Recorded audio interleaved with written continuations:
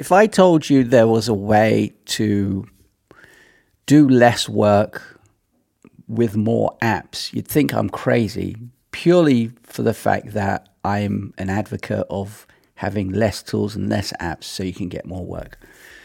But today I'm going to tell you that having some apps, more apps, actually enable you to do less work.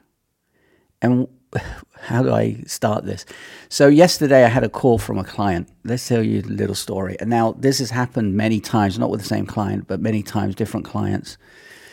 And they were phished. They thought they were hacked, but they were phished, I think. And what has happened is that they've lost access to social media accounts and hoping that they haven't lost access to other things.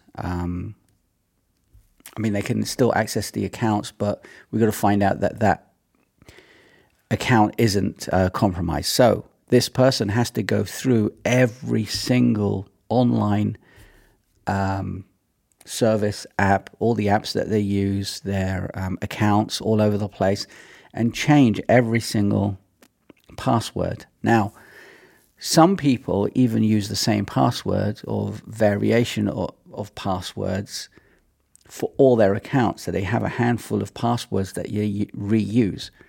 Think about it. If someone can get into one account with your password, they're going to try getting into all your other accounts with the same password, right? So having different passwords for every single account that you have online is the best solution for it.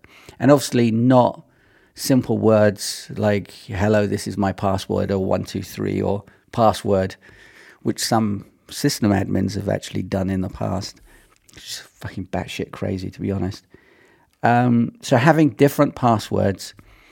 The next stage is having different emails for each network, each account. That's probably the next step. But that's not always possible, but that's the best step to do. But different passwords. Now, how is having more apps enabled going to help you not do more work? Well, this person actually has to go and do loads of work to change all the accounts. And obviously she's lost access to some of the accounts. So having another tool like a password manager is going to help you not do all of that work, right? It's just obvious. So I'm going to put down below the links to these. So there are two that I recommend. There's a third one, obviously, which is the Apple Keychain. Very secure, works. iCloud works with everything. Doesn't work with all browsers, right? So if you're not using Safari and you're using, let's hope you're using Brave and not Chrome. Firefox isn't great. Opera is not great either. If you're using another browser other than Safari, the next best thing are Bitwarden, which is a password manager. It's an open source thing, insanely cheap. And then my personal favorite is called Minimalist Password.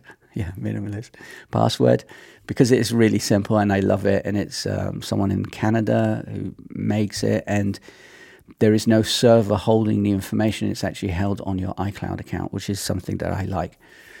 So I'll put the two links down below. They're not affiliate links or anything, but they're the three, including Keychain, that I would recommend using. If you're in the Apple ecosystem and you're using Safari, just use Keychain because that works. And in fact, the next operating system that's coming out from Apple for the Mac and the phone, they're going to add some new features which are actually really good. So that's probably the better one if you're in the Apple ecosystem.